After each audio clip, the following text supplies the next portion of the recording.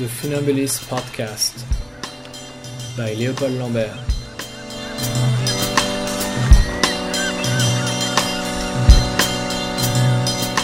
Today, politics of blackness, memorialization of slavery, and racial denials in France, with Crystal Marie Fleming.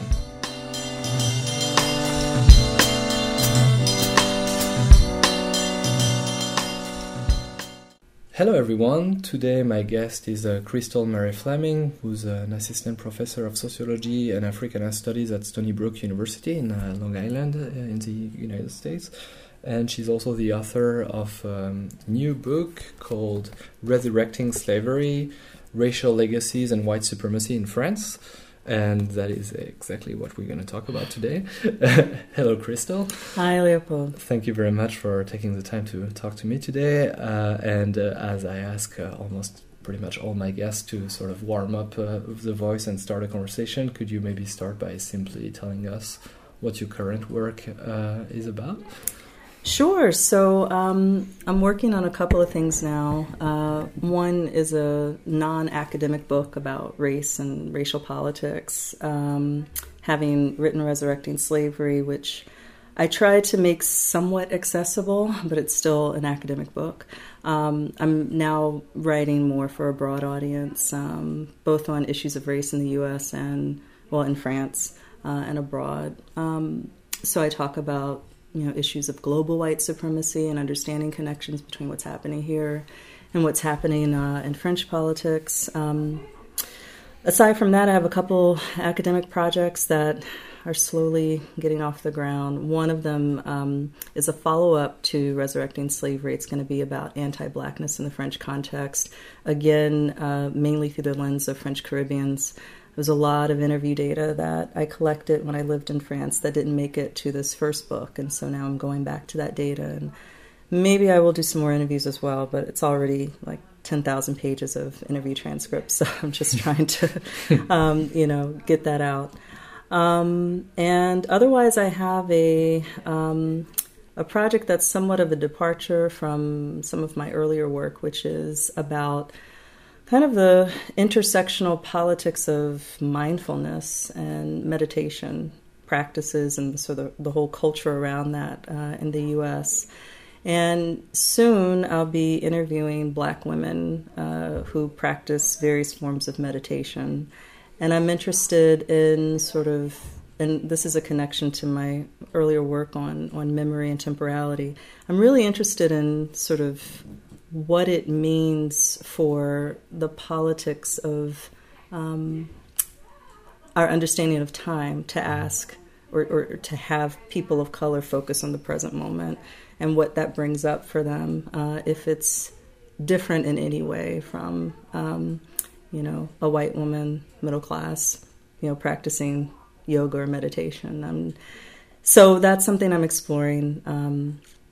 For now, it's mostly been ruminating on the project, working with some collaborators. Not many sociologists work on mindfulness meditation, so I've been interacting with psychologists and other folks who have been looking more at the health benefits of mindfulness and meditation practices, and I'm interested in that too, but I'm especially interested in sort of the intersectional politics of that. I think I'll stop there because that's mainly what I have on my plate. No, it's very interesting because I'm thinking here of a friend, Renisa Mawani, who's been telling me for quite a few years now that it was great to insist so much on space as I was doing, but time was also a component that really needed to be considered. Renisa, that's for you. So starting to address the work that you're presenting in your book, Resurrecting Slavery, that's published at Temple University Press, we might want to say, and also maybe insisting on something that I was really touched by in this book, which is the appendix, where you really explain your methodology in a much more sort of less academic, as you were saying, way, and also just the emotional labor put in this book. And I really appreciated having this also this other perspective on this work and how you kind of as a person and as a subject made it happen. So I thanks for reading that. It's at the very, very, very end. Yeah, so that's why I'm saying like people who would read the book really need to pay attention to this part too. But so starting the conversation with something that you already sort of addressed. And that you seem to still be working on, which is the context of French society and French structural racism, white supremacy, post-coloniality. I mean, something we talked about a few times in this podcast. I'm thinking in particular of a conversation with Nassira Ghenif-Soulamas.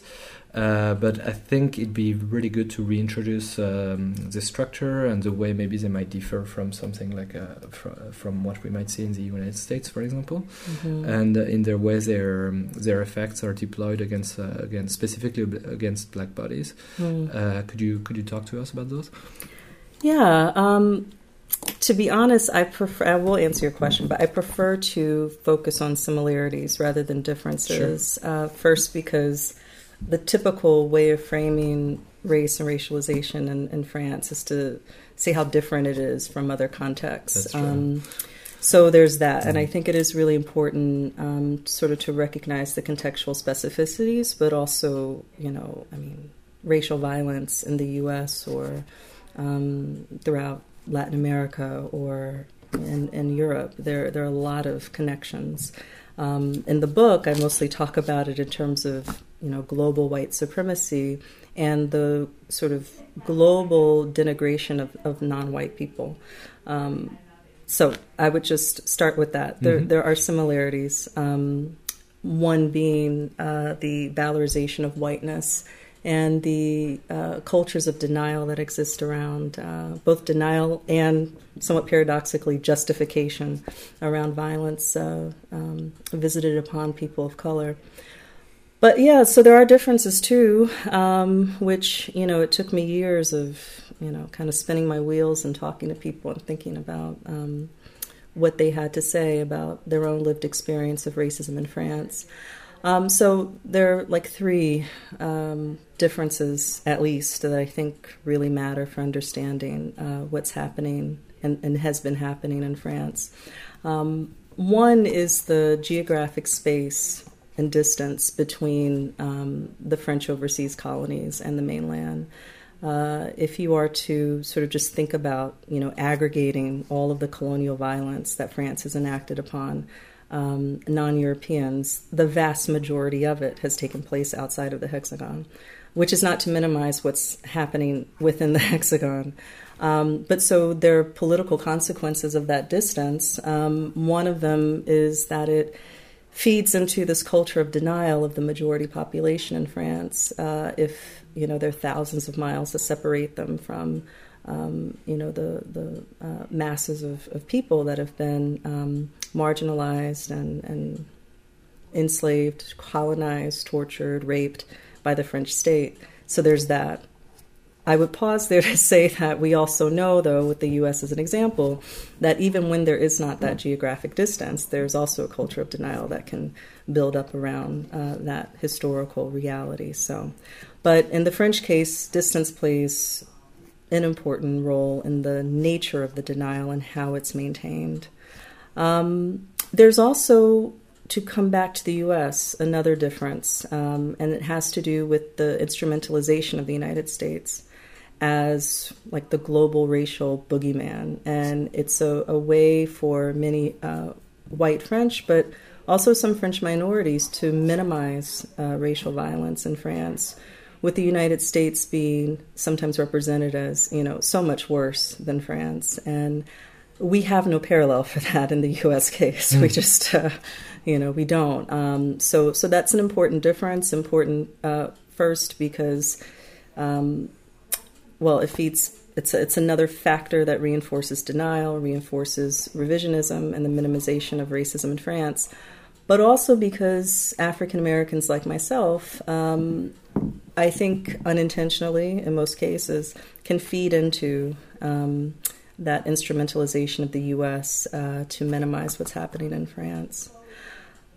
You have a book of James Baldwin on the table. That would be another example of of an African American who actually might be quoted by white people in France as racism not being quite as violent in France that it might be in the US, paradoxically. Yeah, so I mean, I was reading from one of James Baldwin's books recently, The Fire Next Time. I think it's in that text. Where Baldwin says that, the Arab is the nigger of France. But then almost in the same breath acknowledges the colonial violence that France has enacted against sub-Saharan Africans and others. So there is a way in which even Baldwin, with his knowledge of the expansive nature of French colonial violence, still, in my view, minimized anti-Blackness in France. I don't think he was naive, though, about the particularities of his own life in France. And I think he took pains to be clear that France is not, some kind of racial utopia. It's not a fairy tale. At the same time, whether it's James Baldwin or even W.B. Du Bois early in his life. Ta-Nehisi Coates. Yes. It's a long tradition, and I think, it's something that I very easily could have gotten swept up in if my whole purpose of being in France was not, to study the history of anti-Blackness and the history of French transatlantic slavery, right? So if I had come mainly as a tourist, I could have very well have just enjoyed my...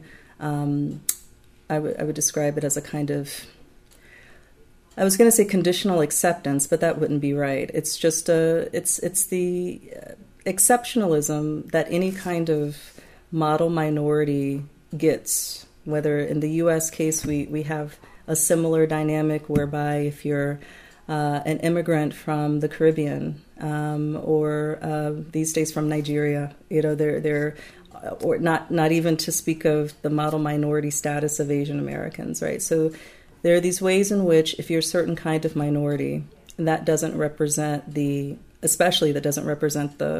colonial baggage of that country, that you can get treated quite well as long as you don't really care about the people who aren't being treated well. And if you sort of accommodate the politics of white supremacy, this is something that colleague and friend of mine, Vilna Bashi-Treitler, writes about in her book, The Ethnic Project. And she looks at, it's about the United States, but how different waves of immigrants, whether they're from Europe or from Asia or from the Caribbean, that they have this opportunity to assimilate into a culture of white supremacy in the U.S., for Black immigrants, it only gets them so far because of the politics of anti-Blackness. But other groups are able to basically assimilate by buying into that, the racial hegemonic structure.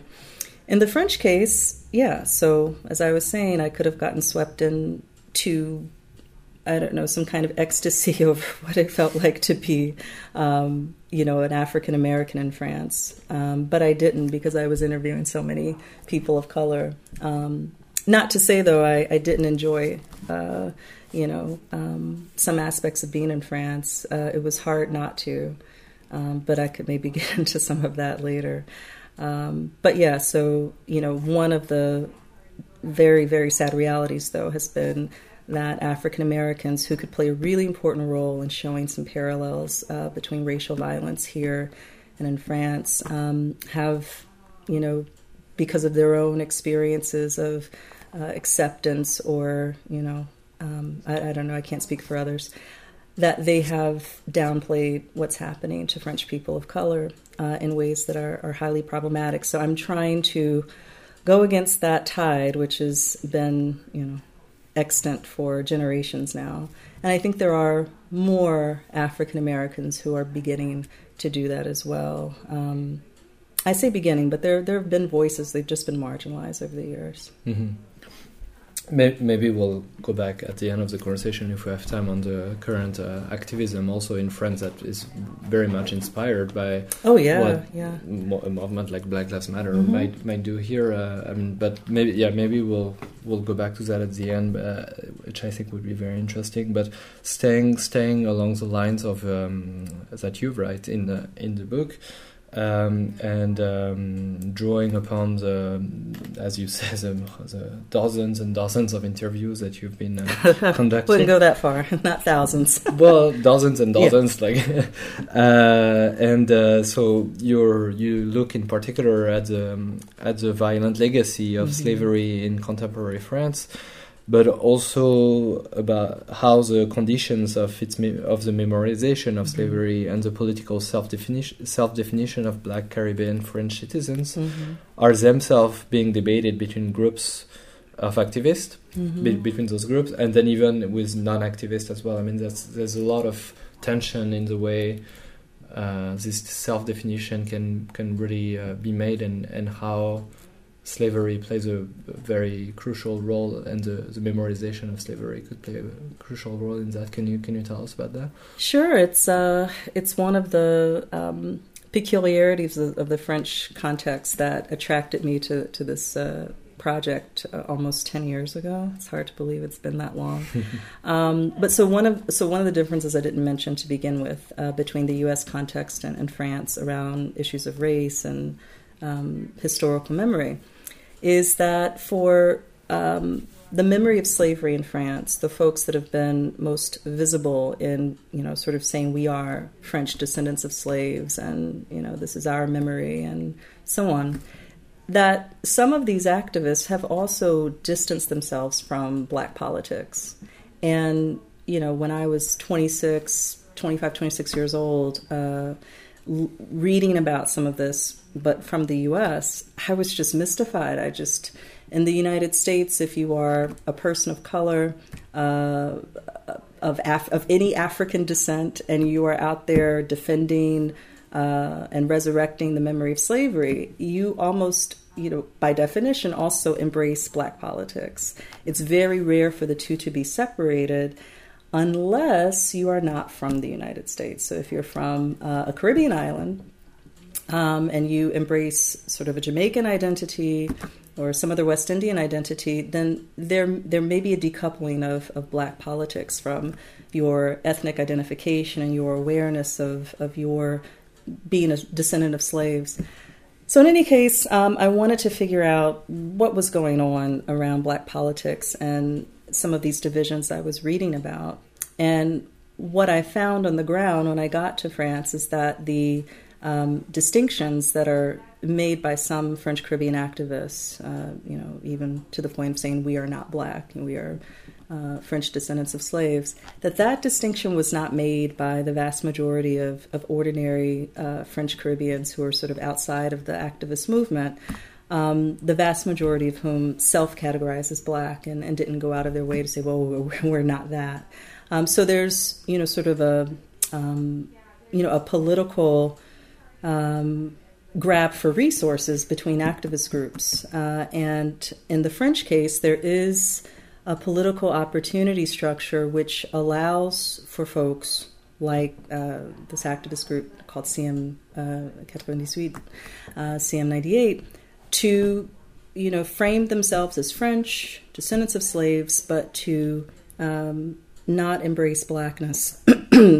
And part of that has to do with the hegemony of colorblindness in the French case, which is, I don't know, I've named more than 3 differences now, but it's another difference between the U.S. and France.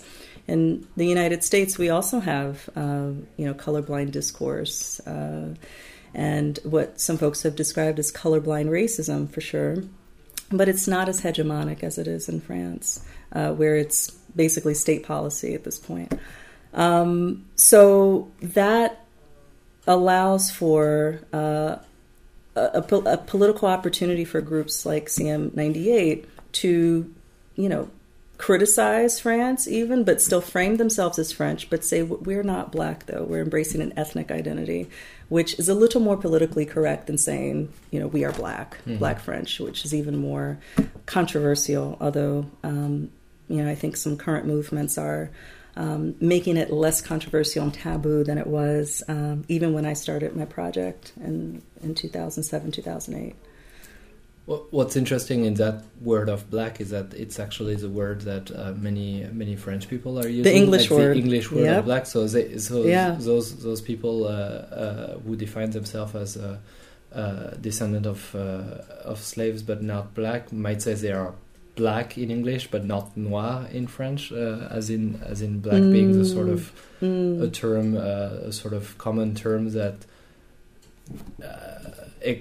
extract from it any sort of political meaningness, and a way for many, I mean here I'm talking about them, but also a way for many white people to also trivialize someone's identity with very much with this colorblindness acting on them. So it's an abstraction yeah. from France, right? So it's out of not even using the French language anymore. This recourse to English, to the Anglophone context is. As an African American, I find it even now, years into being familiar with this, it's so bizarre to me. It's. And here again, we might join actually Nasir Aghenif with the exact same thing about beurre being a word not to say Arab. A euphemism. It's a euphemistic, but it also so there's the euphemistic aspect of it, but there's also the U.S. imperialist aspect. I'm thinking of, for example, you go to the FNAC in Paris, and you will find. In the movie section, DVDs, there's an African American section for movies, and very clearly about U.S. blacks. There is no equivalent. There's no French black section for movies. So the predominance of U.S. blackness in popular culture, in politics, even in the way that folks get labeled. It is what it is. I was going to say it's atrocious, because I think it's, part of me sometimes even feels, maybe it's strange or silly, but, sometimes I feel bad that, and bad is not even the word. I feel revolted by the reality that many French people of color could have done the same. They could have wanted to do a similar kind of project as mine. And would have been blocked. I've had students and folks tell me, who have been caught up in the French educational system, like, they would tell me, I could not do a project like this. Not that they would want to do exactly what I did. They might have had, much better ideas, but to write in an overtly critical way about white supremacy or about anti-blackness in France is... taboo would be a euphemism, and so as an African American, part of what I talk about in the appendix that you mentioned, I have to accept the reality of the political context in which African Americans in the U.S. more broadly have this hegemonic, cultural influence.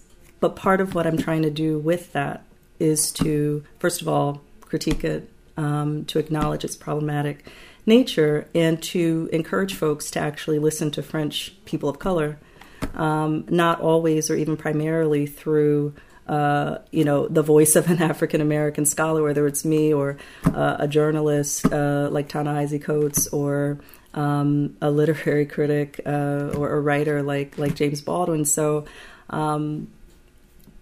all of that is not to silence myself, because I obviously am still speaking and writing, but it is to sort of acknowledge that I am part of this phenomenon and this dynamic that is silencing and marginalizing the voices of French people of color, and we need to acknowledge that and be critical of it and do what we can to change that. You begin the book with a year, which is a very particular year, which is 1998. your first sentence is referring to something that present in many, many French minds, which is France winning the World Cup, and using this slogan of multiculturalism, of black blanc beurre. So exactly what we were talking about, using euphemisms. To talk about that, and actually it's interesting that blanc remained blanc, because so we could cut back to that at some point, because I don't think I think that's probably the biggest taboo of all, even more than calling people noir or Arab. It's even more calling someone white, blanc. But we might get back to that. But also 1998 being the year in which Christiane Taubira, the then Secretary Representative, no? Yeah, I mean, more recently she was the Secretary of Justice in the French government before quitting over some very, very legitimate disagreement with the socialist government, but Christiane Taubira was the person who drafted the law that defined and designated slavery as being a crime against humanity. But so you try to deconstruct the fact that in France we tend to speak about this law and the unanimity that was collected in the votes at the parliament. So the entire parliament voted for this law, but you're sort of deconstructing the sort of myth of unanimousness through this law. Can you tell us about that? Yeah, I mean, so again, before I started the project, and I was just reading more about the commemoration of slavery in France, this 2001 law that came to be named after Christiane Taubira, that came out of mobilizations like the one in 1998, which was the 150th anniversary of the second abolition of slavery, which we have to say France was the only country in the world, as far as I know, to have abolished slavery twice, which means that they re-enslaved folks after having liberated them. In 1804? 1802, sorry. Which was part of the factors that led to the Haitian Revolution and independence in 1804. Anyway, so I'm reading about this here in the United States, and on one hand, I was like, wow, France is the only country in the world to have written a law, or at least passed a law like this, saying that slavery was a crime against humanity, calling for an annual commemoration, which is why I came to do my research in Paris, and to go to these commemorations and talk to the people who were organizing them. So sounds good. And certainly if you listen to French politicians talk about the import of that law, it's a lot of, state pro-French propaganda about how great France is for having done this. On the other hand, if you look deeper, as have folks like Doris Garraway, who's another scholar who's looked at the commemoration of slavery in France and commemoration of colonialism, if you look more closely, you'll see, first of all, the folks who actually enslaved people are not recognized. So it's a crime without criminals. You also have the reality that there had been a stipulation in the drafts of this Taubira law that would have called for a commission to look into reparations. And that was removed apparently as a condition for getting the law passed. So it's a defanged, largely symbolic gesture that has, at least in the political sphere, mainly been used to represent France as a progressive, enlightened country where, there are descendants of slaves and there certainly were slaves, but, who did the enslaving is whitewashed, quite literally. Quite literally, yeah. Well, but so let's talk about reparations, because you have an entire chapter of the book dedicated to that, and also the way it even creates conflict within an Afro-Caribbean community, for example. I mean, you interviewed many Afro-Caribbeans in what you call the Hexagon, in continental France. because the thing that's striking is that reparations is always posed in terms of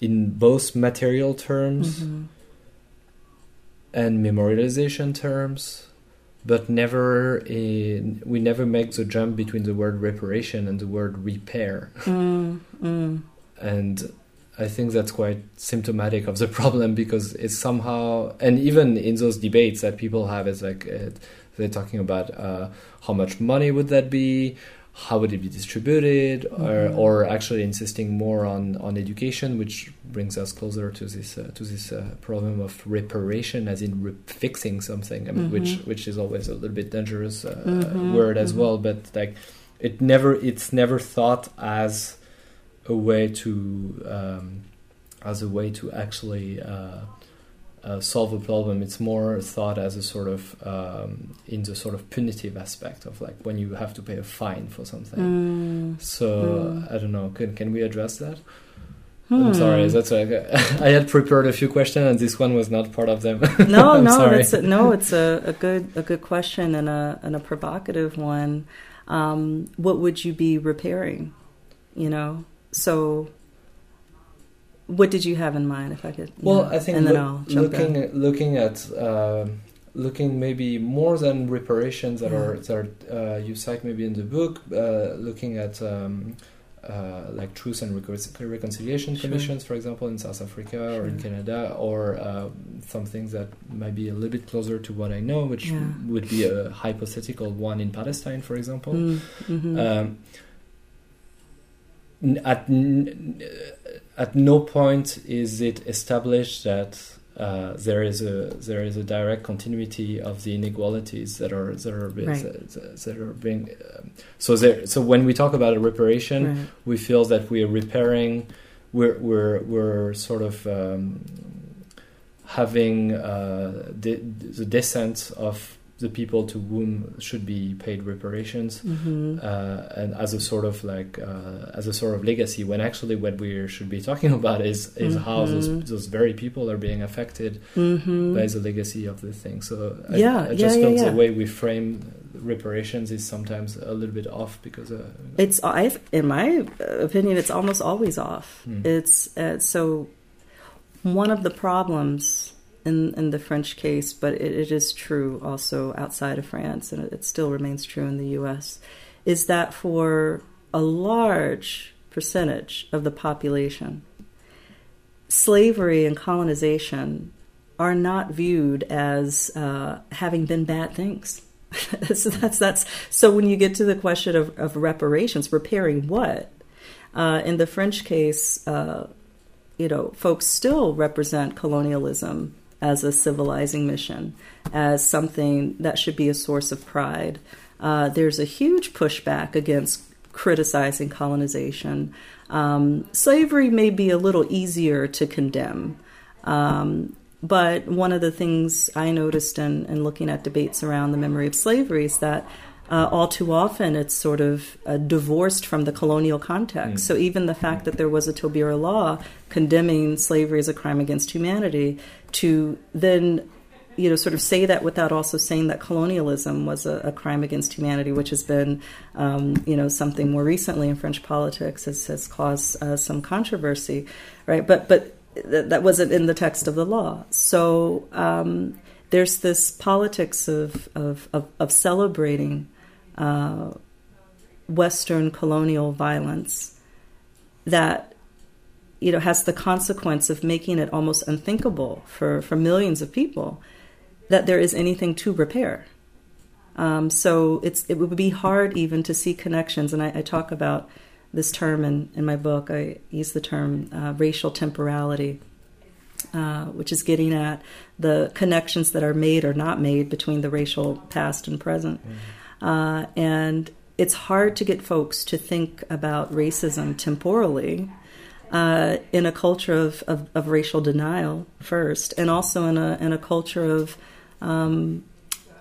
colonial celebration It's to flip the moral. It's just to flip the moral calculus on its head, right? There's nothing to repair if colonialism was great, and if slavery's over, right? And if there's no connection between what happened then and what happened now. When I did the interviews for my book, largely in 2008 and 2009, and then again in 2010, some folks, here I'm talking about activists, who during interviews with me could not say for political reasons that they were for reparations. In the intervening years, I've seen some of them begin to talk publicly about the need for reparations, and I think important books like that of Louis Georgetown and discourse in the public sphere, mostly by people of color, has begun to make the reparations topic a bit less taboo. But you're encountering this tsunami of denial, of really just immorality on the part of a large proportion of not just the French population, but Western populations that have no way of even thinking about there being the need to repair the past. Because what is there to repair? I had bookmarked a page in this Baldwin book that I brought with me. Do you mind if I read a little? Because I was just fantastic. Looking at it on the subway and I was like, my goodness.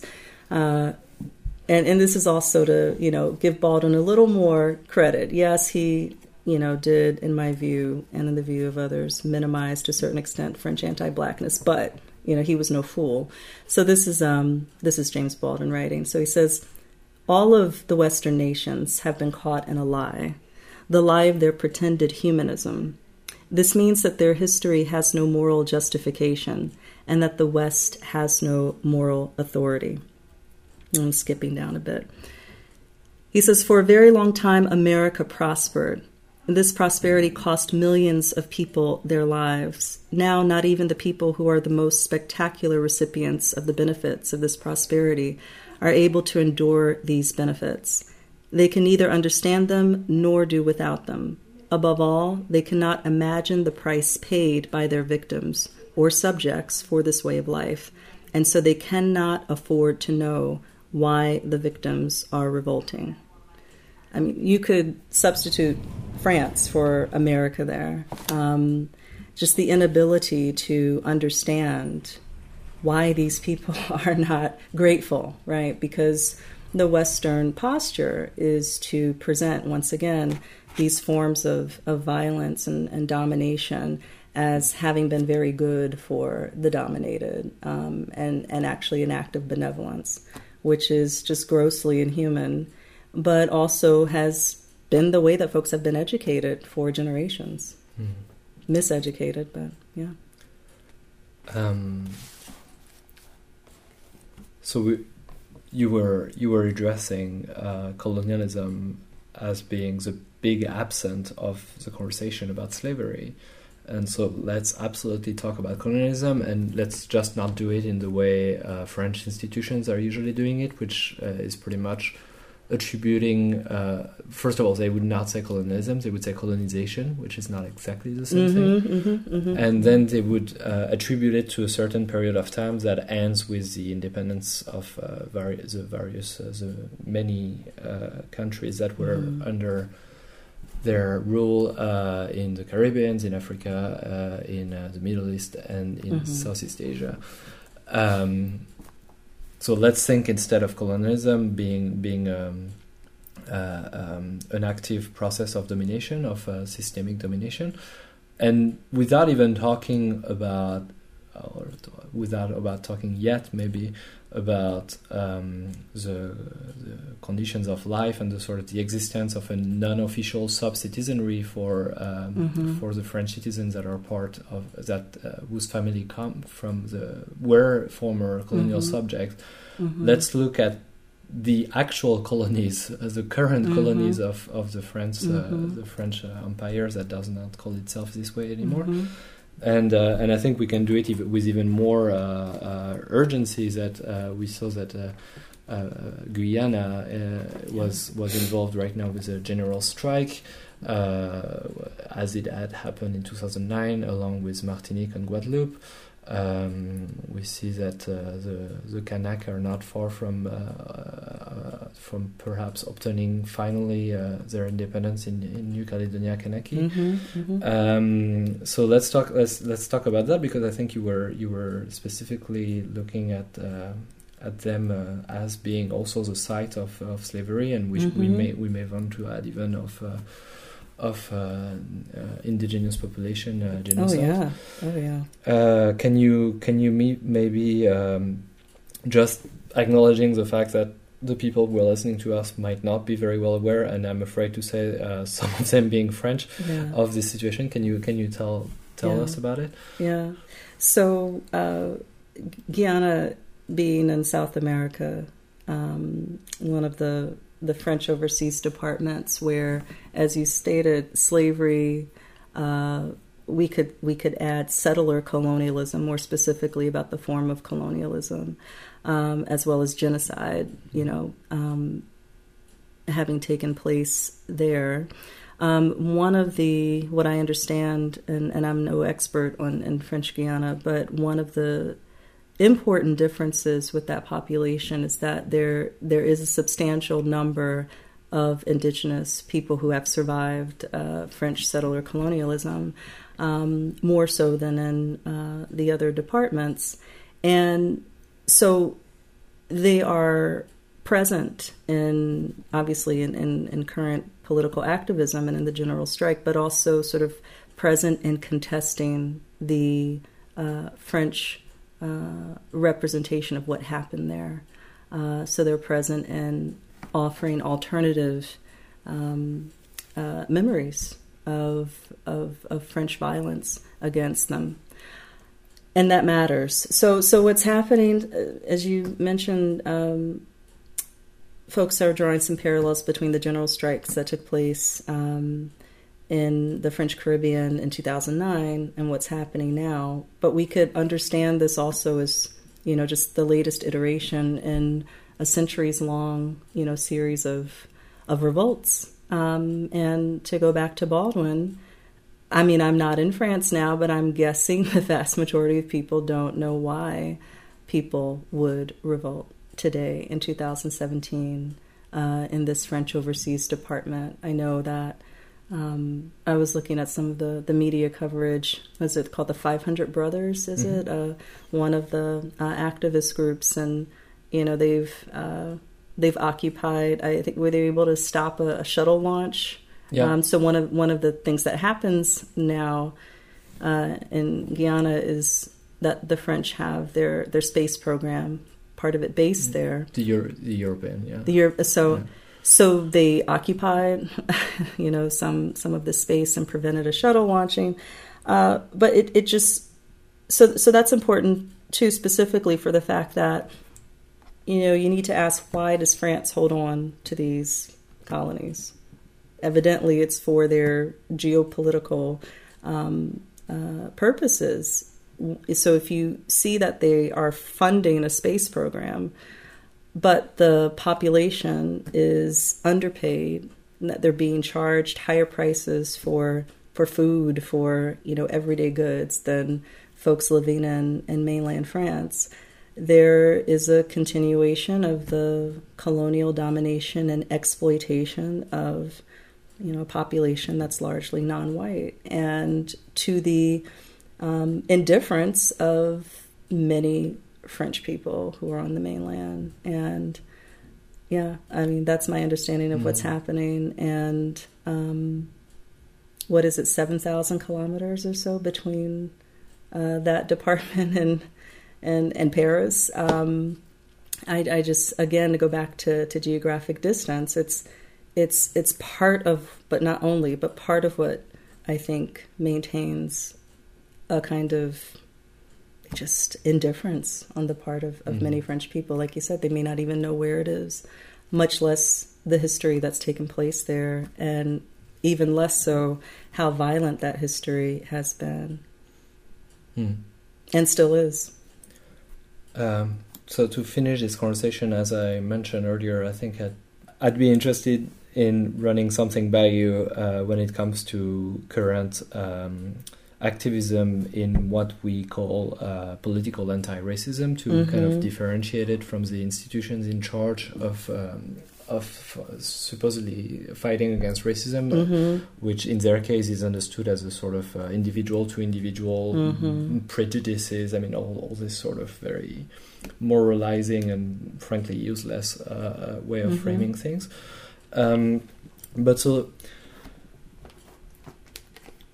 I think, I'll publish this conversation before the election just for the sake of it. Not that I think that it makes any difference, but just because I think one way to look at all that is to see how we already lost to a certain degree, because I think the Front National, if we just talk about them, have everybody in the entire political spectrum using their terms, their concept, their questions. Just to be a little bit less abstract than that, we have the entire political spectrum in France trying to answer to the question, what do we do with our problem of immigration? Which means that everybody has accepted there was a problem of immigration when it has no basis whatsoever, except if we do have a very strong attachment to our whiteness and to our sort of national identity. So they already won the battle of the ideas, the terms, the concepts, the questions. But what I do see happening, and that actually makes me optimistic, is in the various movements that I'm more or less involved myself. I mean, that at least I'm witnessing, is that we are doing the exact same thing, and we're winning at that.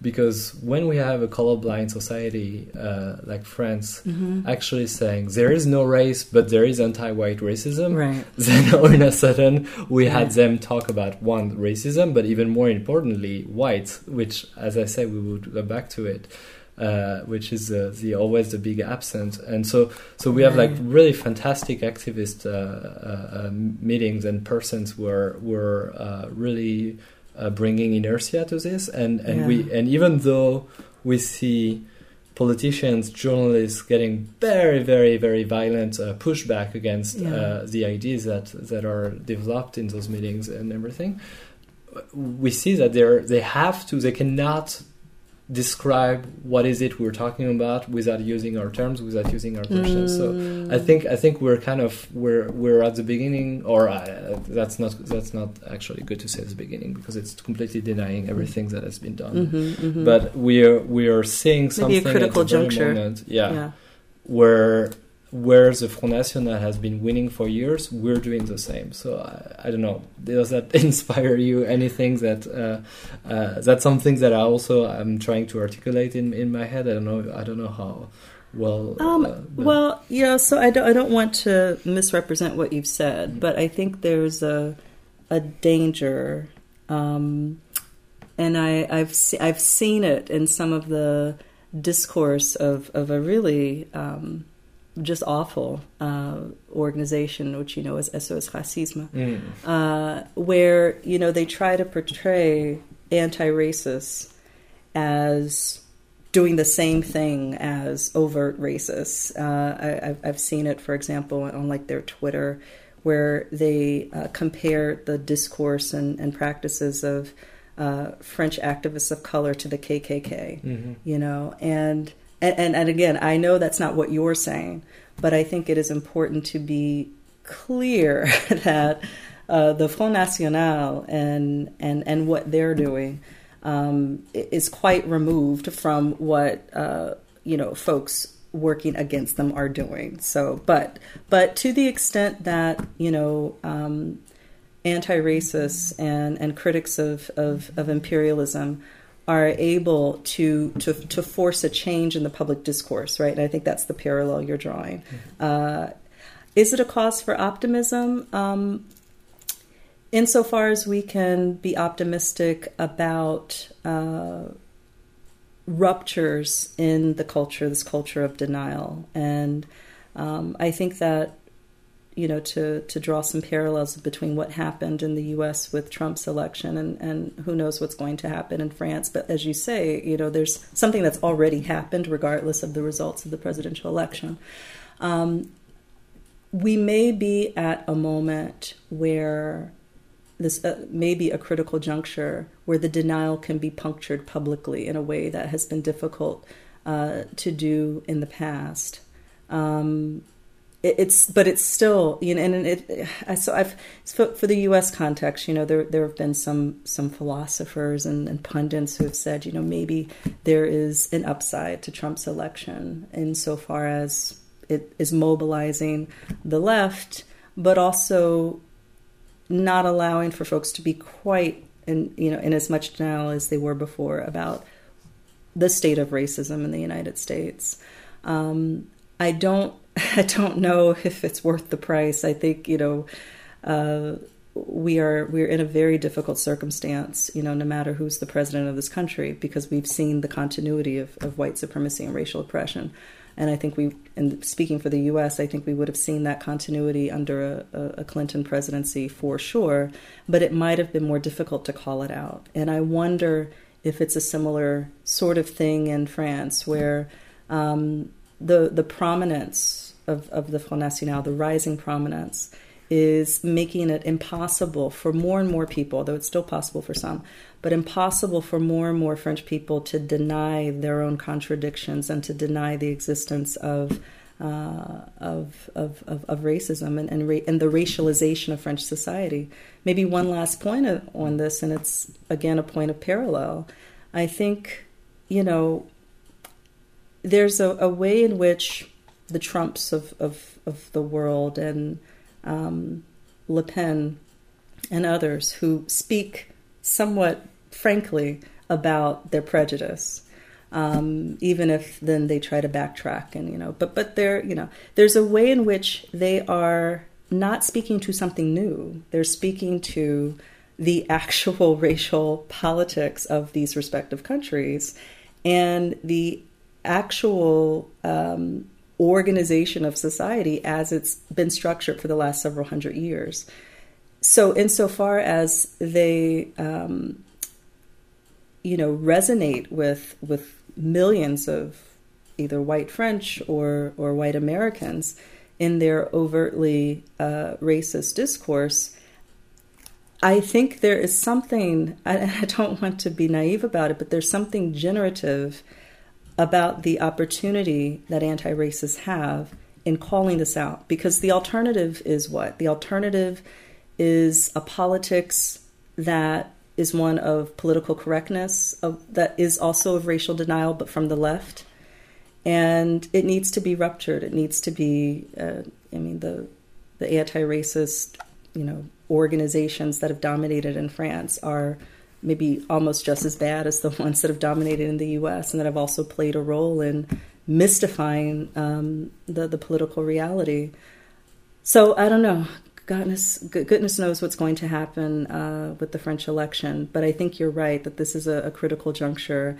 And at a certain moment, if you have folks only recognizing whiteness insofar as they recognize anti-white racism, right, then you have an opportunity to call something out that's been brushed under the rug for centuries.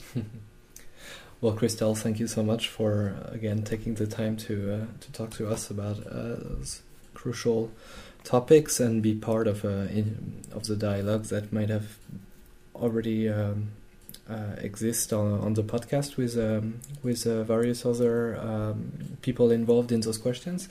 I can do like on Real Radio, I can remind the name of your book, Resurrecting Slavery, Racial Legacies and White Supremacy in France, and obviously recommend everyone to read it. So thank you again. Thank you so much for having me, Leopold.